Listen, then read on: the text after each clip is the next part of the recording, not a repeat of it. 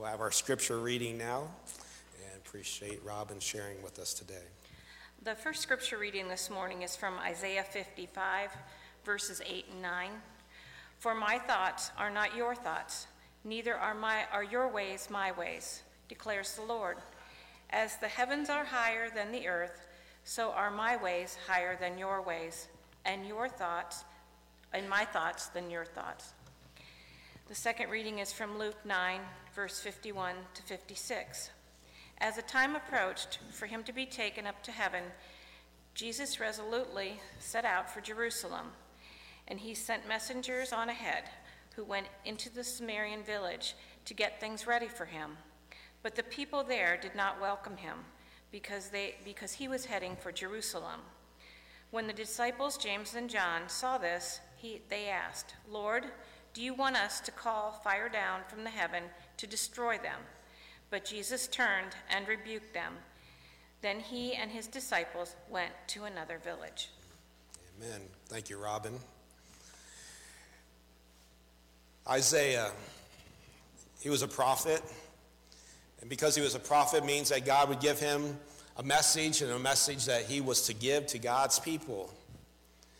And when a prophet would share a message, it may not always be received well, but it was given from God, and God wanted the people to receive it, to hear it. But it was still up to them how they would respond to the message, amen? It's not much difference today, is it? You know, we read the scripture, we do a Bible study at one point in time in life, but then maybe we read a year later, or we do the Bible study a couple years later, then all of a sudden there's all kinds of stuff coming out to us and being revealed to us. And what does that mean? It means that life happens. And God knows life is happening. He knows what's happening in your life. He knows what's happening in the life of this church. There's nothing we could hide or nothing that we could do to mask or secure it or keep him from knowing. A prophetic message that Isaiah brought before the people throughout the book of Isaiah is a message that one day, that there would be a day that a Messiah would come. A Messiah that would save, a Messiah that would comfort, a Messiah that would bless God's people. Do you know that Isaiah's name even means God saves? That's what his name means, God saves. And that's a good thing, right? Because we all need saving. Isaiah may not have been popular at the time, sharing God's message. But here we are, the message, and the book of Isaiah has been written. It's over 2,000 years old since Jesus walked on earth. A message that is still relevant to us today, isn't it? And as it says in Isaiah 55, verse 8 and 9, God is straight up, God is direct. He says, God's saying, my thoughts, my ways, they are what? They are higher. They are higher. They are complete. They are holy because they are of God. But he also reminds us that our thoughts and our ways, they are incomplete. They are shallow and they are not holy. And that's why the Messiah must come. Because of our humanness, because of who we are in a position where we need to remain in prayer. We don't always understand what's happening in the world or understand why these things are happening in our lives. We don't even understand why God does what God does or what God decides or what he decides not to do. We don't understand all these things, but we understand that we have this need that we need to remain in prayer. That as we go through life, from beginning to end, that prayer is important. Prayer is necessary. And God will always have a message for each and every one of us. Each and every day there's a message that God has for us. Each and every day there's an answer for each and every prayer. For each and every moment of whatever's happening in your life, God has a message for you. God wants to talk to you. God wants to say something to you. The answer may be a big fat no. The answer may be say slow or slow down. Hold up a moment. Take a moment. Go slow. Or the answer may be just, hey, you need to grow a little bit more. You need to grow through this life moment. You need to grow through these things.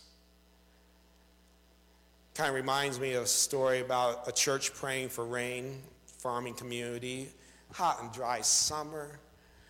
Has not been enough rain. The congregation gathered again on this Sunday morning, and all the preacher could hear as they gathered was how hot it was and how dry it was, and the crops would be a loss if this rain did not come soon. The service began, and they began to sing the hymns, and they began to pray, and the pastor began the sermon, and an idea came to him, and he challenged the congregation, hey, why don't tomorrow, Monday, at noon, meet me out in the cornfield. Let's meet out in the cornfield tomorrow at noon. And sure enough, a few members of the congregation, they showed up and they met the pastor, and they stood in the middle of the cornfield with the dry and drought-like conditions. And the pastor begins to ask them, he asked them, do you think God will make it rain? And they said yes. Do you think God can make it rain? And they even said yes. So as he stood there in silence, he looked around at each and every member standing there in the cornfield. You said that God can make it rain. You believe God will make it rain. So I just ask one more question. Where are your umbrellas? Where is the umbrella? You have come not expecting rain. You have come not prepared to receive the answer that you are asking for. You are not in a spiritual or even a physical position. You are not in a mindset or a heart attitude to fully anticipate the answer from God.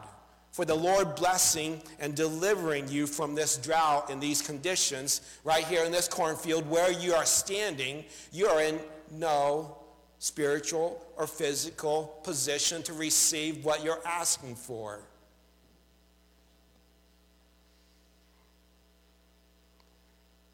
If you are not physically and spiritually ready, can we expect God to really give an answer? If we're standing out in no man's land, we're in some desert, whatever it might be, not be a drought of rain and in a cornfield, maybe it's a drought spiritually, physically, mentally, emotionally, whatever it is. Yes, we need the Lord. But are we expecting him to meet the need? Are you dried up and are you consumed by something that is not godly? Are you full of words but empty on faith and empty on trusting and empty on believing? The world is full of words. Words are cheap and cheaper by the dozen. Amen? But faith as small as a mustard seed, Scripture tells us, is powerful and is ready with anticipation for God to answer, for God to do something, for something godly to happen. No wonder there is so much frustration and disappointment and confusion amongst the believers of our day. So much frustration and confusion with unanswered prayers. And it's a whole host of things. Oh, my husband and I, we've been praying for the cycle of addiction to be broken. Oh, but the drugs are so good. The drinking stops for a while, but then there's the drunken moments and the wild nights. I've been praying for a new job, but at 59 years of age, no one's going to give me a chance. I've been praying for my family's destructive tendencies, and no one changes. All we need is a bigger house, or happiness would come if we could just get that ultimate vacation. Oh, if we could just get more stuff for the kids, they would feel better about themselves. And what is this? It's wrong. And it's more wrong. And it's not what Scripture tells us. Pastor Bill Hybels, he's the one who preached and teach and talk about this, know, slow, and grow, in one of his messages and sermon series. And I quote, and I'll share how he said this. And I quote, "The prayer request, if it is wrong, God says no. If the timing is wrong, God says slow. If you are wrong," catch that, if you are wrong, not your spouse, not your children, not your parents, not your Sunday school teacher or anyone else, not the school teacher, but if you are wrong, God says grow. End quote. But on the flip side, if the prayer request is right, if the time is right, and if you're right where you need to be with the Lord, there's going to be a yes. There's going to be a full speed ahead. Go for it. You got this. I'll take care of it. But we don't always find ourselves in that position, do we? As we think about the gospel reading there in Luke chapter 9, it's been kind of funny this week. I did a little misprint on Monday when I send out my bulletin information, and I send it to the people doing the music, I send it to the church office, and I send it to the lay leader. And all of a sudden I'm getting this message, hey, in Luke chapter 10, there's no verses 51 and 56. So I'm looking, trying to find Luke chapter 10, and they're right, there's no verses. So then I look at chapter 11, and that's not what I want. Chapter 12, no. It's like, well, let me look back at chapter 9. And here it is, chapter 9. So it wasn't intentional, but at least they're looking, right? The office is looking, they're checking up on me. The lay leader's checking up on me because I make typos too. But in Luke chapter 9, verse 51 through 56, Jesus is traveling. Shocker. He's in ministry. Of course he's traveling with some disciples. Not a shocker because they're learning, they're growing, they're trying to learn and recognize how they can be more Christ-like and what Jesus would want them to do. Where's Jesus going? He's working his way. He's working his way to Jerusalem. He's working his way to his arrest, his trial, and his crucifixion. So, of course, he has a lot on his mind, a lot on his heart, and a lot weighing heavy on him, but he's still traveling, and he's still showing love. And they're traveling through this areas where these Samaritans, they reject him. They don't want to hear him. They don't want to see him. They don't want anything to do with him. But yet Jesus still loves them. You see, Samaritans, they were Jews that went out and they married Gentiles. So the Jews and Samaritans, they weren't neighborly, they weren't friendly, they didn't have each other's back, they didn't want anything to do with each other, and everybody knew this in that day and time. James and John knew this, and even in their humanness, what did they want to do? They wanted to go over there and shake them up. They wanted to go over to those Samaritans and say, hey, Jesus is our friend. He's our Lord and Savior. You want to reject him? And in their humanness, I know they would just want to kick him around a little bit and maybe do what they even asked Jesus if they could do. Hey, Jesus, can we make a call into heaven? How about we call up to heaven and request some earthly fire to come raining down on these Samaritans because they're rejecting you. And we want you to be loved by everyone, Jesus, but here's these people rejecting you. And that upsets us. Ain't Christians that get upset like that? Ain't parents that get upset when their kids don't want to be part of what they're a part of or do what they've been raised to do? Yeah, parents get upset like that? You think pastors get upset and ask, why don't you just burn them up, Lord? You know, like the prophets ask. And here we have James and John, disciples, even asking for fire to come down and burn them up. Let's light them up. Let's get them out of here. Let's put an end to them. Now, if you remember James and John, they was even called sons of thunder. They wanted to come down with the iron hand. They wanted to inflict some judgment. But Jesus, being Jesus, better than the rest of us, amen? Jesus said, come on, boys. Come on now. Don't forget why I have really come. Why have I come? And Jesus says in verse 56, for the Son of Man did not come to destroy men's lives, but to save them. Verse 56, Jesus' words, for the Son of Man did not come to destroy men's lives, but to save them. So James and John, they made the request, and Jesus said no. He said no. So should we be surprised when Jesus says no to us sometimes? Should we be surprised when we make requests and the answer is no? Self-serving, materialistic, short-sightedness, immature, the list goes on. Things that lead to an answer that is no. But yet, there's still a blessing. The blessing remains, like Jesus, he continued to love the Samaritans, just as he continues to love you and me.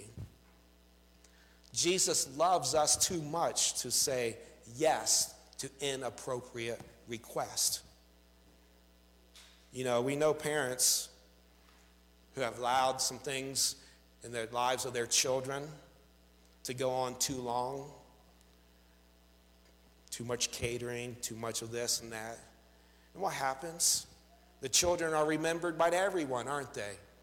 And what are they remembered for? How rotten, spoiled, and bratty they are. Let me remind you that God is not, and God will not, raise rotten, spoiled, bratty Christians. Period and amen. That's not the type of God he is. He loves us too much for that. He doesn't want that of us, of his church, in his church, or to be the church. That's not Christ-like. So he's going to tell us no once in a while. And he knows we're going to kick and scream, we're going to get mad, we're going to get upset, we're going to pout. We may storm off, and we may talk to a lot of other people and all these things.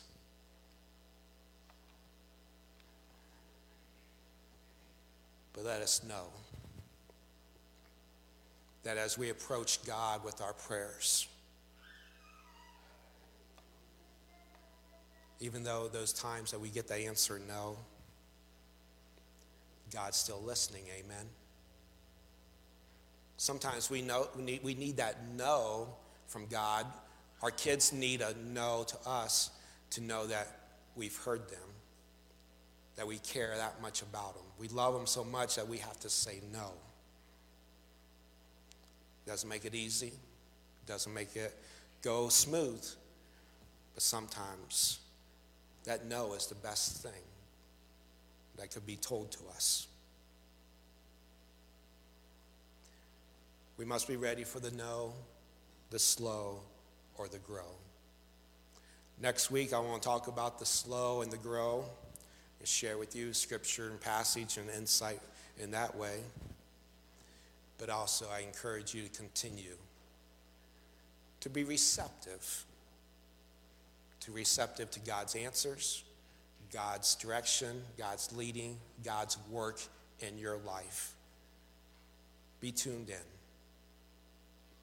to the no's, the slow, and the grow.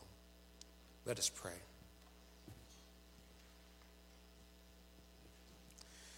Father God, I lift up each and every one that is gathered here today. I lift up their prayer life. And whatever that looks like for them, Lord, I don't know, but you know, and they know as well. I encourage them to continue in that prayer life and continue to allow you to guide and direct them.